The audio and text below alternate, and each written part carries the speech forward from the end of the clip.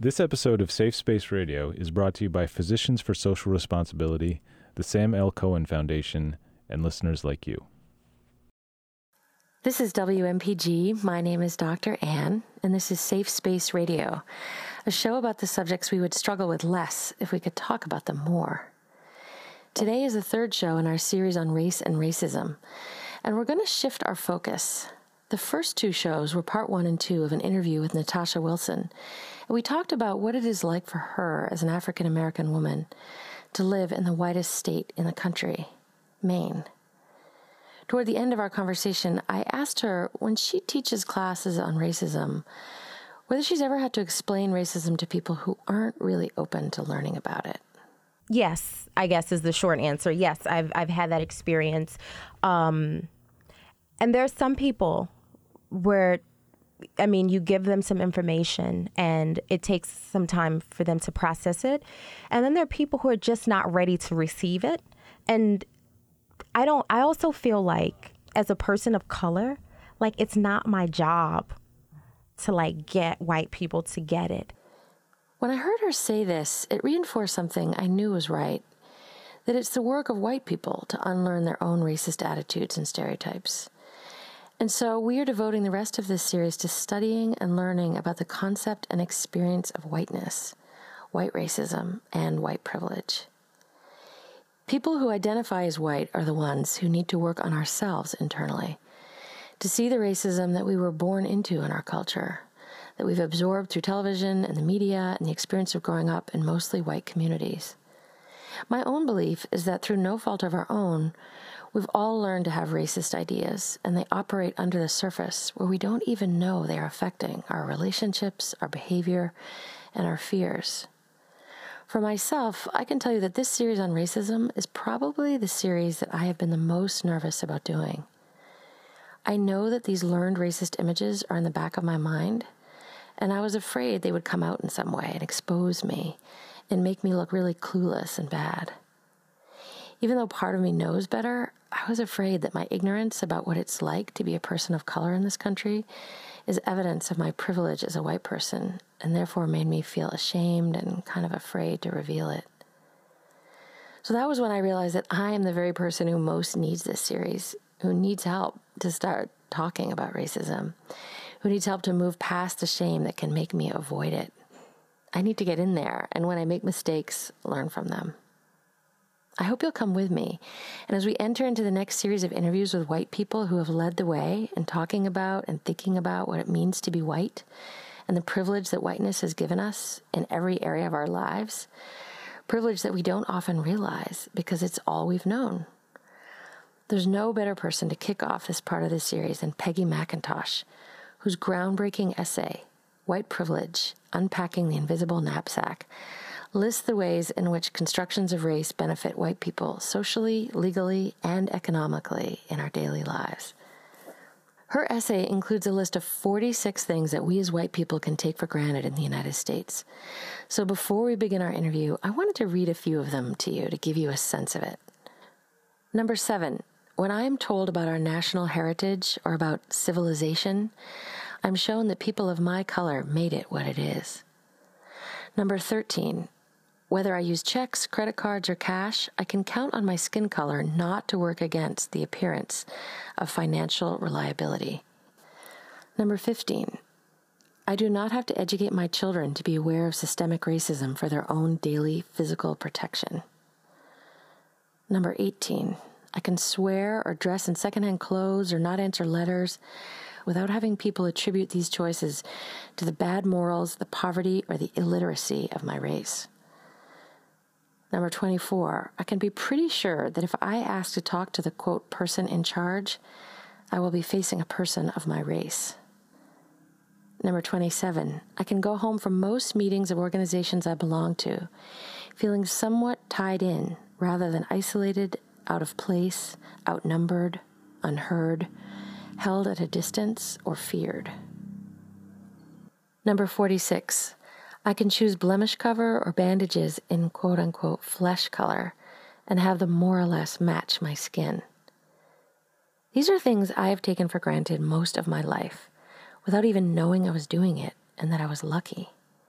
I didn't even notice it was happening. And that is one of the things that makes white privilege and white racism so hard to talk about. It seems so normal to white people that we don't even see it. There are many more examples in Peggy's essay, and at the end of the show, I'll let you know how you can find it and read the rest. My guest, Peggy McIntosh, is an American feminist and anti-racism activist, the Associate Director of the Wellesley Centers for Women, and a speaker and the founder of the National SEED Project on Inclusive Curriculum. SEED stands for Seeking Educational Equity and Diversity. I began our conversation by asking her when she first decided that anti-racism work was something that she had to get involved in. It was when I realized that what I had been faulting men faculty for was very distinctly related to me as a white faculty member. I noticed that the men considered the reading lists of college courses completely full, even though all the books were by and about men. And I didn't at that point think about anything except that I would like to get women into the curriculum. And then I came to see that Black women in the Boston area had a lot to teach all of us white women about 1979 and 80, when they wrote that white women were oppressive to work with. And I hadn't thought of myself as oppressive to work with. It was a big shock. Right. In fact, my first responses back then in 79 and 80 were two, and they embarrass me now. But I felt first, I don't see how they can say that we're oppressive to work with. I think we're nice. Right. My second thought, which was really quite racist, but I didn't know it at the time, was I especially think we're nice if we work with them. Right. And 6 years later, I began to remember that those had been my responses, and I was now mortified because I realized I was expecting thanks for working with people that I had been taught to look down on. And I realized, oh dear, my niceness doesn't cover my patronizing attitudes, and I really do think I'm a superior knower. And that's because I was taught that. And the men think the syllabus is full when it only has their work in it. In a college course, they think the reading list is full when it's all male. And that's because that's what they were taught. And I realized as I wished the men would admit women into college course readings, I must admit women of color with respect into college course readings, and I had a lot of work to do on myself. So I want to ask you about something you just said when you talked about being a knower. I heard your TED Talk where you talked a little bit about the socialization of men to think of themselves as knowers, and then ultimately the socialization of white people to think of ourselves as knowers. And what do you mean by being a knower? Well, it goes at the tail end of a whole litany of things I noticed. The men, first of all, can't be blamed for thinking that the reading list is full without our half of the population, because it's what they were taught. And I was taught also that men have knowledge, and men make more knowledge, and men publish knowledge, and men profess knowledge as professors, and men run the big research universities and the university presses. So they have drunk in, as I had also drunk in the 50s, that knowledge is male and men are knowers. The alternative to men's being knowers would be that women were knowers also, and in those days that was not believed. And then I realized in the case of race, white people have knowledge, white people make more knowledge, white people publish and profess knowledge. So we have been given to understand, and we have learned it. Knowledge is white, and white people are knowers. So what a profoundly humbling moment that here you are realizing that you are in the same relationship to Black women as white men were to you. I mean, it sounds like it was this big moment of getting it in a whole new way. Yes, all of those moments were pretty terrible. They destroyed temporarily my sense of myself as a person who had earned everything she had, and a person who was intelligent, hadn't missed any of the big things about life. I have to laugh now, but it was very undermining to my sense of myself. And I'm like many white people in this. I was raised to have a pretty good opinion of myself. Right. It was really a shock to realize that, for example, maybe the women in my building at Wellesley couldn't get funded by foundations and grant givers, not because they wrote bad proposals, but because they weren't white. I had the whole knowledge system on my side, and also, incidentally, the banking and foundation systems, which are run by whites. And so I realized I had been given the benefit of the doubt, and I could no longer assume that the reason I got funded was that mine was the best work. Right. So that's a blow. So that's a blow to your sort of sense of your own skill to realize it. I mean, this is where we're at white privilege now, really, which is that you started to realize this was not a reflection on your brilliance necessarily, but perhaps on all the advantages you had as a white person. Yes. The whole of the knowledge system working for me, and the whole of the financial system giving me the benefit of the doubt. And in both cases, it was white people who were in charge of those systems. So I want to ask you then, so here you are, you have this epiphany, and then how did that translate into writing this now really famous kind of seminal piece on white privilege? How did you get from this realization to writing it down? Well, I thought I had seen something huge that I hadn't been taught about. One could call it political, meaning having to do with power. And it was a matter of integrity to follow it. And I thought there was probably more there than the knowledge system and the money system working for me. So I asked myself, I asked my mind, what else do I have that I didn't earn that is working for me as a white person? And my mind said, nothing. So I asked again in a more specific way, on a daily basis, what do I have that I know my colleagues of color don't have by listening to their stories of how they're treated as parents, as shoppers, as drivers, as newcomers in a community? What do I have that they don't have? And once again, my mind, which has the accreditation, the degrees from colleges, said nothing. But I thought I had seen something big, which was the upside of discrimination. It was the exemption from being discriminated against. And it was also the fact of being voted for when I was in competition with other people who didn't have my advantages. And so I decided I'd better pray on it. And I went to sleep one night giving a prayer, but it wasn't the usual kind of prayer in which one asks for something.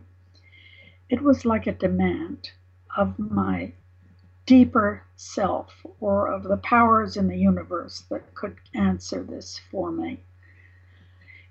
I demanded, angrily really, if I have anything I didn't earn except the knowledge system and the money system working for me, By contrast with my black friends, show me. And in the middle of that night, an example swam up. A sentence swam up, and I flicked on the light and I wrote it down. And I remember being terribly disappointed in it. It seemed like a trivial point, but it's all my mind was giving me, so I wrote it down. Now I think, and it became the first of 46 examples that swam up over the next 3 months. They were there in my subconscious, but my conscious mind was keeping the lid on them, was keeping them down. And I think this happens with many of us because white people would rather feel pretty good about ourselves than to have anything that would even momentarily interrupt the sense that we've got what we deserve and we worked and earned it. So the thing that swam up that I felt was so disappointing was this statement: I can, if I wish, arrange to be in the company of people of my race most of the time. Now, as I wrote it, I couldn't see why I had been offered this bit of wisdom, but now I think it's very big. That fact keeps me from having to feel like the only and the lonely. And I grew up in white towns, and the towns I grew up with were much like many towns in rural Maine, where a person of color will need to feel like the lonely or the only at certain times. And the next night, another example came up. And then night after night, these examples kept coming up, and it makes me laugh now. I'm an English teacher, and they all came up fully punctuated. Now, Peggy, did they? So there, I have the 46. I'm looking at them right now as we're talking. Did they all come to you in your sleep? Virtually all, and virtually all came because I didn't know this stuff. We're raised not to know it. Yes. So all kinds of stuff came out at me that I hadn't consciously thought of. But for example, when I shop, I'm never followed by a store detective. But when I shop with a woman of color, the security personnel sort of hover around saying things like, "Can I help you?" which is really code for what should you be in this store at all. And I had those examples, and I had seen them as examples of discrimination against people of color. But my subconscious mind fed them up to me again as examples and said, you have unearned advantage to walk freely in stores without anybody wondering what you're doing or whether you should be there. So I had been quite aware of discrimination for my black colleagues. I'd heard quite a few of their stories, but I had no idea that their stories directly connected with my choices and freedom in life. Now I know their stories can be translated into my freedoms. And when you say that, do you mean that you feel partially responsible for their stories? No. None of us is responsible for the history that got us to this point. The 350 years of U.S. existence, starting with the Constitution, or starting with the Declaration of Independence, which has racist elements right in it, and coming up through the Constitution and even through the Bill of Rights and right to the present time. A history has created unequal outcomes for us and limited freedom of choice for some people, by contrast with greater freedom of choice for others. I do not feel responsible. I don't think it's rational for whites to feel guilty about having born into a system that gave us unearned advantage. We didn't invent the system, but it does make things somewhat easier for us. So I want to spend a little time on this, Peggy, because it feels so important, you know, in the wake of Ferguson and all that's happened, and the, you know, all the media coverage and so on, after the killing of Michael Brown in August. there's been a lot of discussion about white privilege and the disparity between how safe white people feel interacting with the cops versus how black people feel in this country. And a lot of the controversy around white privilege seems to be around this question of guilt. And what I hear you saying is that white people should not focus on feeling guilty because they're born into this system. It's not their fault. And that really the issue is, how do we work with it? How do we acknowledge it and kind of move forward? Am I understanding you right? You are. And one thing I've said along these lines is a key question for me and others who come to see Yes, We Have Privilege is, can we and do we want to use some of our unearned advantage to weaken the systems of unearned advantage? And when I raised that question, and when I heard from colleagues in Minnesota that many whites were feeling extra guilty, I think that's perhaps because of Catholic and Lutheran teachings. When the Minnesotans said, can you help our people feel less guilty about whiteness? I decided I would suggest a second metaphor other than the knapsack. I wrote a paper called White Privilege, an Account to Spend. And I proposed that in addition to the knapsack metaphor, which I'm not going to throw away, we could see white privilege as a bank account we were given at birth, we who were born white, and we didn't ask for it, and we can't be blamed for it, but we can make a decision to spend down the bank account of white privilege to weaken the system of white privilege and even the odds. And because it's white privilege, even if we spend it down, it'll keep refilling. We will continue to be given the benefit of the doubt by the majority of people in the US, and therefore we will never go bankrupt spending down our bank accounts of white privilege. So what I hear you saying is use the power that you have to undermine the system. Yes, but but you just put it in the imperative. How do you put it? You may choose. Aha. It's in your hands whether you would choose to use some of your white power to weaken the system of white power. Because I don't feel, for example, in the case of men, that they're obliged to use their male privilege to weaken the system. I see it's up to them. Now, I like to work with the ones who've decided to try to be more equitable in their lives. And sometimes I fear those who absolutely refuse to give up any male prerogatives.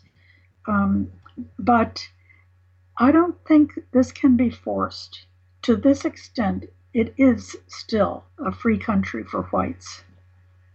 It's up to us whether we will use our power to weaken the system of unearned advantage.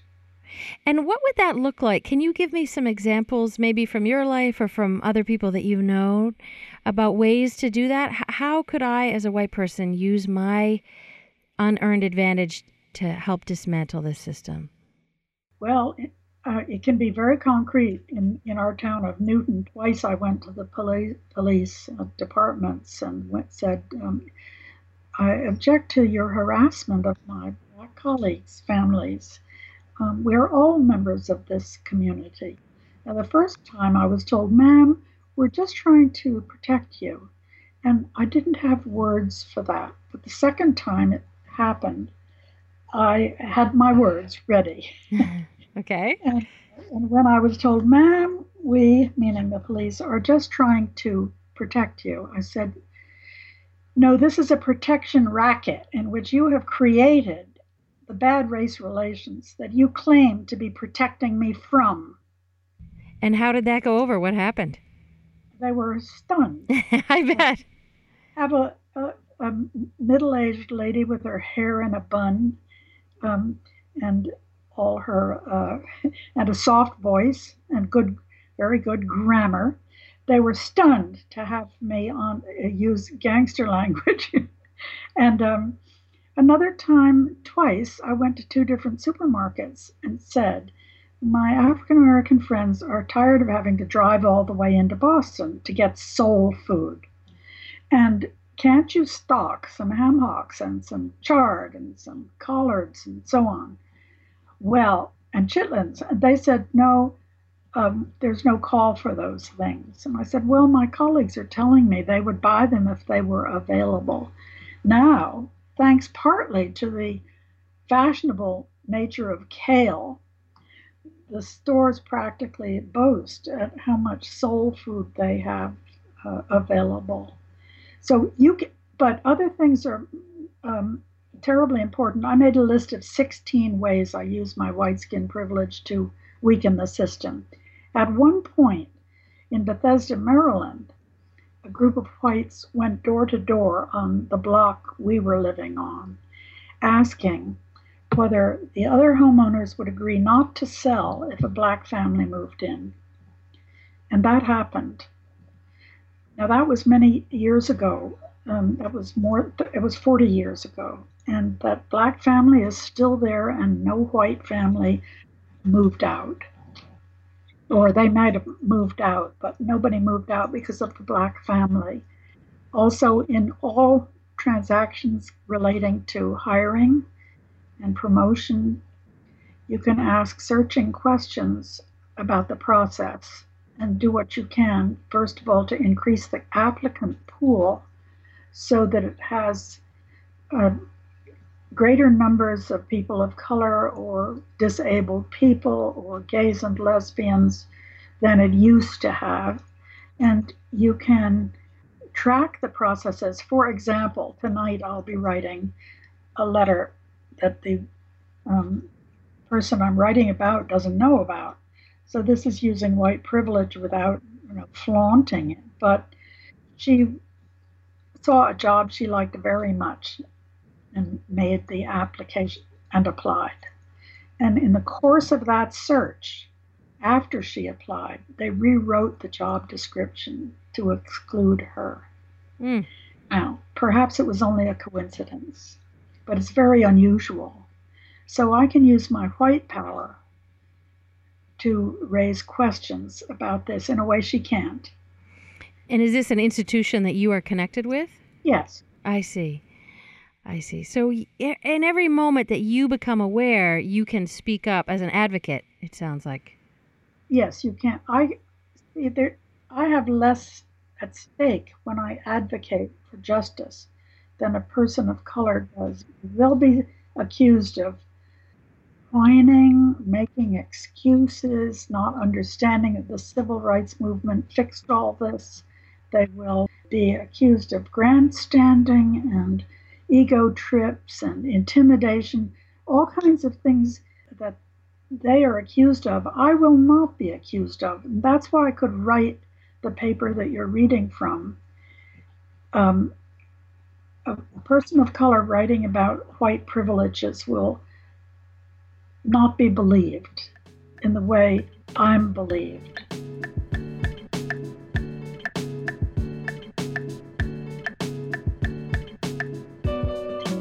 That was part 1 of my interview with Peggy McIntosh. Next week will be part 2, when Peggy will describe the 5 phases of understanding and dealing with one's own white privilege. If you would like to read the essay White Privilege, Unpacking the Invisible Knapsack that we talked about today, Peggy asks that you actually email her directly at mmcintosh, that's without an A, at wellesley.edu. And we'll post that address at our website, safespaceradio.com as well. If you did not get a chance to listen to this whole interview and you would like to, if you'd like to send the link to a friend, please go to our website and you can listen to it there, but you can also subscribe to get a weekly email to that week's show. You can also download the show onto your smartphone for your morning commute. You can write us a comment. We would love to hear from you. You can also, if you prefer, like us on Facebook or subscribe to the show through iTunes. My thanks today to Gabe Graben for producing the show, to Jim Russell for being our consultant. Coming up next is Speak Freely.